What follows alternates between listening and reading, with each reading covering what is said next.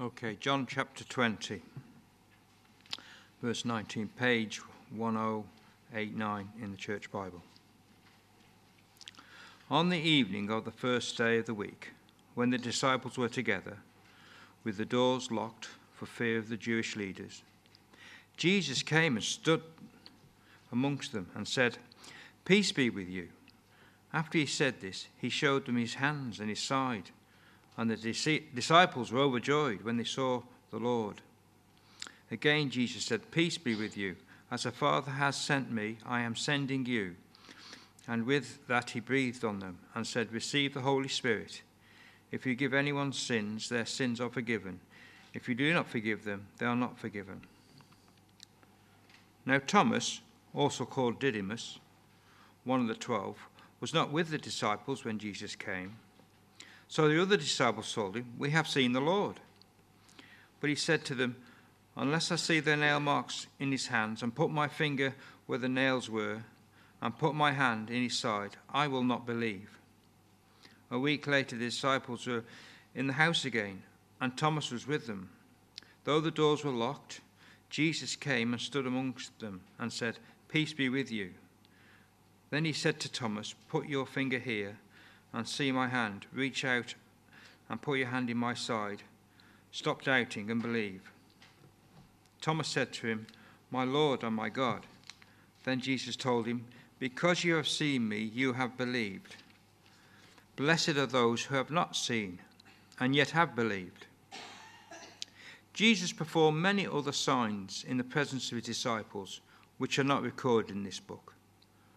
But these are written that you may believe that Jesus is the Messiah, the Son of God, and that in believing you may have life in his name.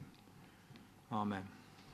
If you could turn with me, please, to the passage that Tim read for us a moment ago. We're going to look this evening at this passage from John chapter 20. Now, in the church calendar, today, the Sunday immediately after Easter, is sometimes called Low Sunday. In Welsh, it's y Sul Bach, or the Little Sunday. The anticlimax after all the excitement of Easter. But our passage this evening tells us what happens on that first Sunday after Easter. But before we get there, it starts with John's account of the evening of the day of Jesus' resurrection itself. And that's what we find in the first part of this passage, starting at, where were we, verse 19, and through to verse 23. So that's our first section, John's description of what happened in the upper room on that first day after Jesus' resurrection. So first of all, earlier in the day, after having met with Mary Magdalene and the other women, and with Cleopas and one other person who isn't named, on the road to Emmaus that afternoon, in the evening, Jesus meets with 10 of the remaining 11 disciples. Obviously, Judas wasn't there. We know why Judas wasn't there. We don't know why Thomas wasn't there, but he wasn't. And there were some other disciples present there as well, it seems. And they met in the locked upper room where they were hiding for fear of the Jewish authorities. Now then, have you ever had the experience where you need to give an account of something that you've done or that you've seen perhaps, and to give a blow-by-blow account in details with all in and outs of it would simply take too long? So you simplify things a bit and report just the essentials. So, for example, you might take account of what the person that you're speaking to already knows or can very easily find out. And so what you say to them is entirely true, and they can rely on it, but someone else who takes your words in isolation without that background knowledge may get confused if they don't know the backgrounds, or perhaps they're already confused because something that somebody else has already told them. Now, in our passage this evening, John is very clear about what he's writing for in this passage. We find that at the end of the passage that Tim read for us in verses 30 to 31, it says, "Now Jesus did many other signs in the presence of the disciples, which are not written in this book, but these are written so that you may believe that Jesus is the Christ, the Son of God, and that by believing you may have life in his name. That's clear enough, but if it wasn't, John underlines this further for us in the next chapter, in the very last verse of his whole gospel, where he says, "Now, there are also many other things that Jesus did. Were every one of them to be written, I suppose the world itself would not contain the books that would be written." So it's clear, therefore, that John is not aiming at writing a completely exhaustive account of absolutely everything that happened on the evening after Jesus' resurrection, or indeed on the evening after that. There are other details, and there are important ones that we can get from reading the other Gospels, which were almost certainly written already when John was writing his Gospel, because by common consent through various different evidences, it's generally accepted that John's Gospel was the last of the four to be written, and possibly sometime after the other three. But anyway, as a result of that, our passage this evening contains things which John has summarized very briefly, and which taken in isolation could be a bit confusing or to lead us astray. So we need to compare those with the fuller accounts given in the other Gospels. But at the same time, John tells us something here that isn't mentioned in any of the other Gospels. And for that, he goes into detail, and I hope that that will be a blessing for us this evening. But first, let's look at the first part of the passage, 19 to 23, which is John's summary of what we sometimes call the Great Commission, when the risen Jesus sends his disciples out into the world to preach the gospel. We can read about it in much more detail in Matthew 28, or in Mark 16, or in Luke 24. Mark and Luke write about this exact same occasion when the disciples were gathered in Jerusalem on the day of his resurrection. Matthew tells of this conversation taking place in Galilee a few days later. And in the next chapter, though we're not going to go there, John confirms that after meeting with his disciples in Jerusalem in the other room, the disciples did indeed go to Galilee and met Jesus again there.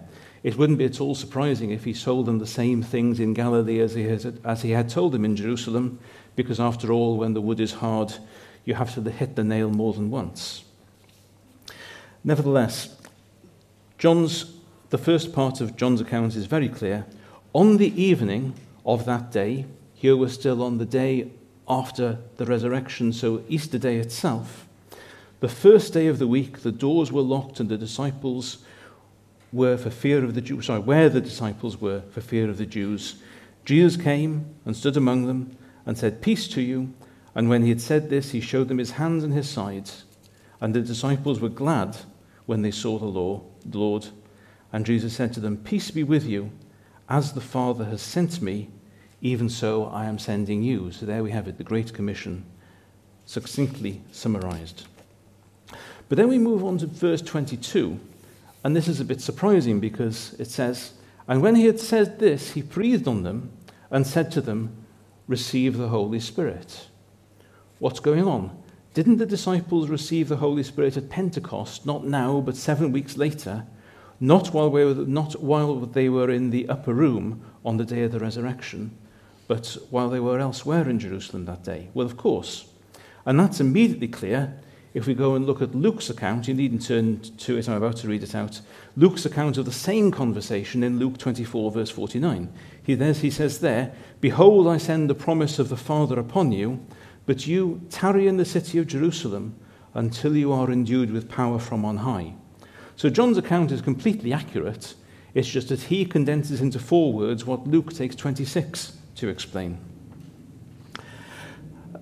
But then we risk getting even more confused by John's next verse. "If you forgive the sins of any, they are forgiven them. If you withhold forgiveness from any, it is withheld." So what's going on here? Is Jesus really conferring on his disciples the role of Roman Catholic priests with the right to grant or deny forgiveness and people's way to reconciliation with God and to heaven itself? Well, hardly. But nevertheless, it seems likely that while Jesus was spending this time with his disciples, he talked of many other subjects, including things he had spoken to them about previously during his earlier ministry. And one of them would have been something which he's taught them at least twice before, as it records in Matthew's Gospel. First of all, in Matthew 16, 18 to 19. I'll read this here. And I tell you, you are Peter, he says, this is Jesus speaking to Simon Peter at Caesarea Philippi after Peter has said, you are the Christ, the Son of God. Jesus says to him, I tell you that you are Peter, and on this rock I will build your church, and the gate of hell will not prevail against it. I will give you the keys of the kingdom of heaven, and whatever you bind on earth will be bound in heaven, and what you loose on earth will be loosed in heaven. Okay, and then again in Matthew 18:18, truly I say to you, whatever you bind on earth will be bound in heaven, and whatever you loose on earth will be loosed in heaven. Okay, so what Jesus is saying to the disciples here in the upper room echoes something that he's already said to them on two occasions before, which is a sensible thing for him to do. But that's fine. What does it mean? What are we meant to interpret from this? Well, the second of those passages, I should have said, comes from a discussion of church discipline and what to do when another Christian sins against you and refuses to repent over it. What are these keys of the kingdom of heaven which Jesus is talking about when he was talking to Peter back in Matthew's Gospel? Well, if we read in Luke chapter 11 and verse 52, Jesus says, woe to you lawyers, for you have taken away the key of knowledge. You did not enter in yourselves, and those who were entering in, you hindered. That's a passage where Jesus was attacking the teachers of the Jewish law, whose task was meant to be to explain God's laws clearly so that people could understand and follow them, but who instead were adding complexity upon complexity to obscure or even reverse their proper meaning. So if those who misuse the keys are those who obscure the word of God and keep people from obedience to him, then it follows that those who use them correctly are the ones that preach God's word faithfully and clearly, and whose lives are in accordance with it, so that people may hear the gospel and be saved. But if that's what Jesus means by, if you forgive the sins of any, here back in John's Gospel, what does it mean to withhold forgiveness from any? Shouldn't we forgive the brother who sins against us not just 7 times, but 70 times 7? Well, yes, of course we should, when he asks for forgiveness.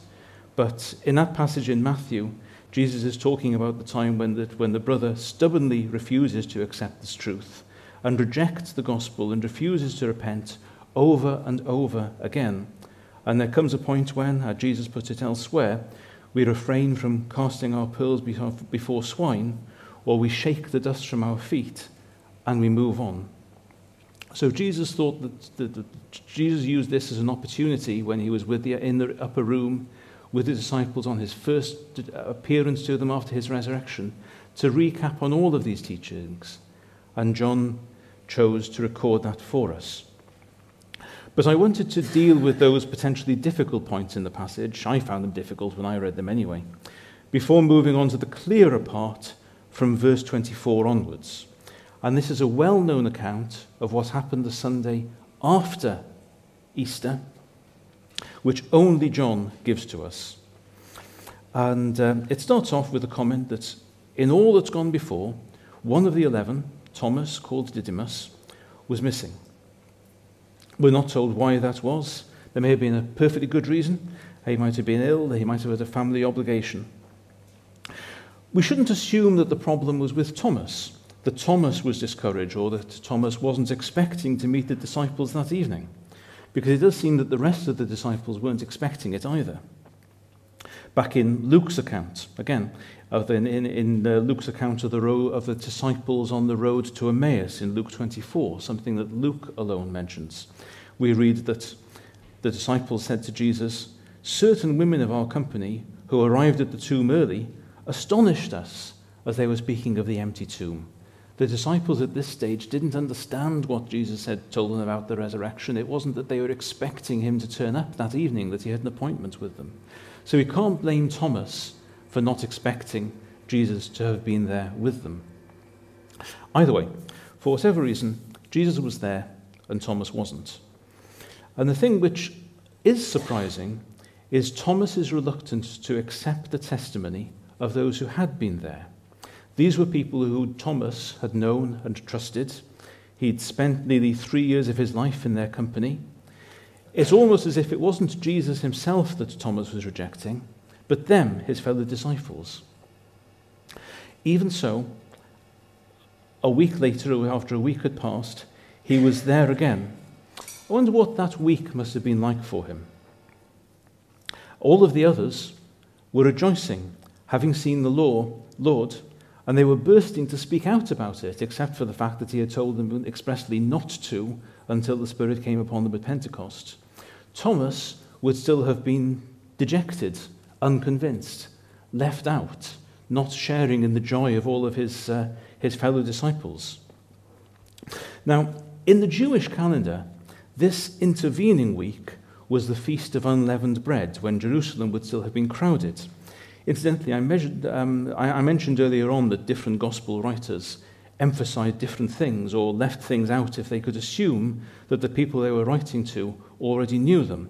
When Steve was preaching to us this morning, and he mentioned the 3 great Jewish festivals when all of Israel would gather together in Jerusalem, and they would sing these songs of ascent, such as Psalm 121, on their way. I mentioned earlier on that when we read Matthew's account of the morning of the resurrection, he tells the women, "Go and tell my brothers to go to Galilee where they will meet me."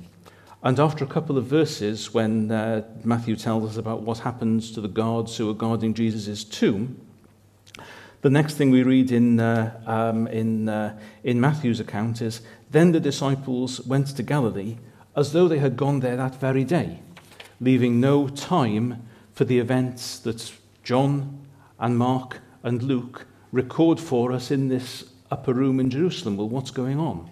Well, Matthew was Jewish, and there are numerous aspects of Matthew's gospel which makes it clear that he was writing primarily, not exclusively, but primarily with a Jewish audience in mind. And they would have known that after the Passover, there was the Feast of Unleavened Bread. And they would have known that no devout Jews would be leaving for Jerusalem, for Galilee, or anywhere else until that was over. So the disciples had spent the Feast of Unleavened Bread in Jerusalem, all of them joyous except Thomas. We don't know whether Jesus made any other appearances during that intervening week. Luke tells us at the beginning of Acts chapter 1 that he was often seen by his followers during the 40 days between his resurrection and his ascension. And Paul lists several of these for us in 1 Corinthians chapter 15, including one such appearance where there were 500 people present. Truly, the resurrection, in terms of the number of witnesses that there were, the reliability of the witnesses, the subsequent persecutions which people were subject to and yet didn't change their eyewitnesses' accounts that they had seen the risen Jesus. Truly, the evidence for the resurrection in historical terms is overwhelming. But verse 26 of our passage this evening, where it talks about 8 days later the disciples were in Size again and Thomas was with them. 3 things are completely clear. First of all, Jesus' followers were gathering on the first day of the week, that is to say, the day after the Sabbath, regularly. This was a regular pattern. After 8 days seems to be a Jewish idiom, counting the first Sunday as well as the second Sunday. So 8 days later means on the same day of the following week. That is to say, the first day of the week, we would call it Sunday. So the first thing, the disciples were gathering regularly on the first day of the week. That was already their pattern. But Thomas himself, this time around, followed this pattern, and he was there. Whatever the reason this was that he was missing the previous week's gathering, he was there now. And it's also clear that at this stage, whether or not he had appeared to other people in the meantime, the risen Christ still had not appeared to Thomas as of this time. But he meets him now. And Jesus deals with him graciously. Jesus doesn't condemn Thomas, but Jesus gives him all the proofs that he had commanded. He puts his hand in his side, he puts his fingers in the holes where the nails were, and Thomas is satisfied. And that was an amazing blessing for Thomas to be able to see the risen Jesus, to be able to touch him and hold him and put his fingers in Jesus' wounds, just as he had asked. And yet there is an important sense in which Thomas has missed out on a blessing as well, as Jesus makes clear in the next verse or two. After all, what blessing could be greater than seeing the risen Lord Jesus Christ with your own eyes? Well, how about not seeing him and yet believing him? Jesus makes that clear. You have seen and you have believed, or rather, have you believed because you have seen me? Blessed are those who have not seen and yet have believed. For example, that was the case for the people whom Peter was writing to in his first epistle, 1 Peter.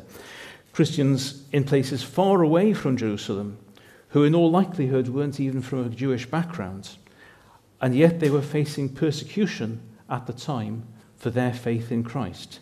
Peter writes to them in 1 Peter chapter 1, verses 8 and 9, though you have not seen him, you love him.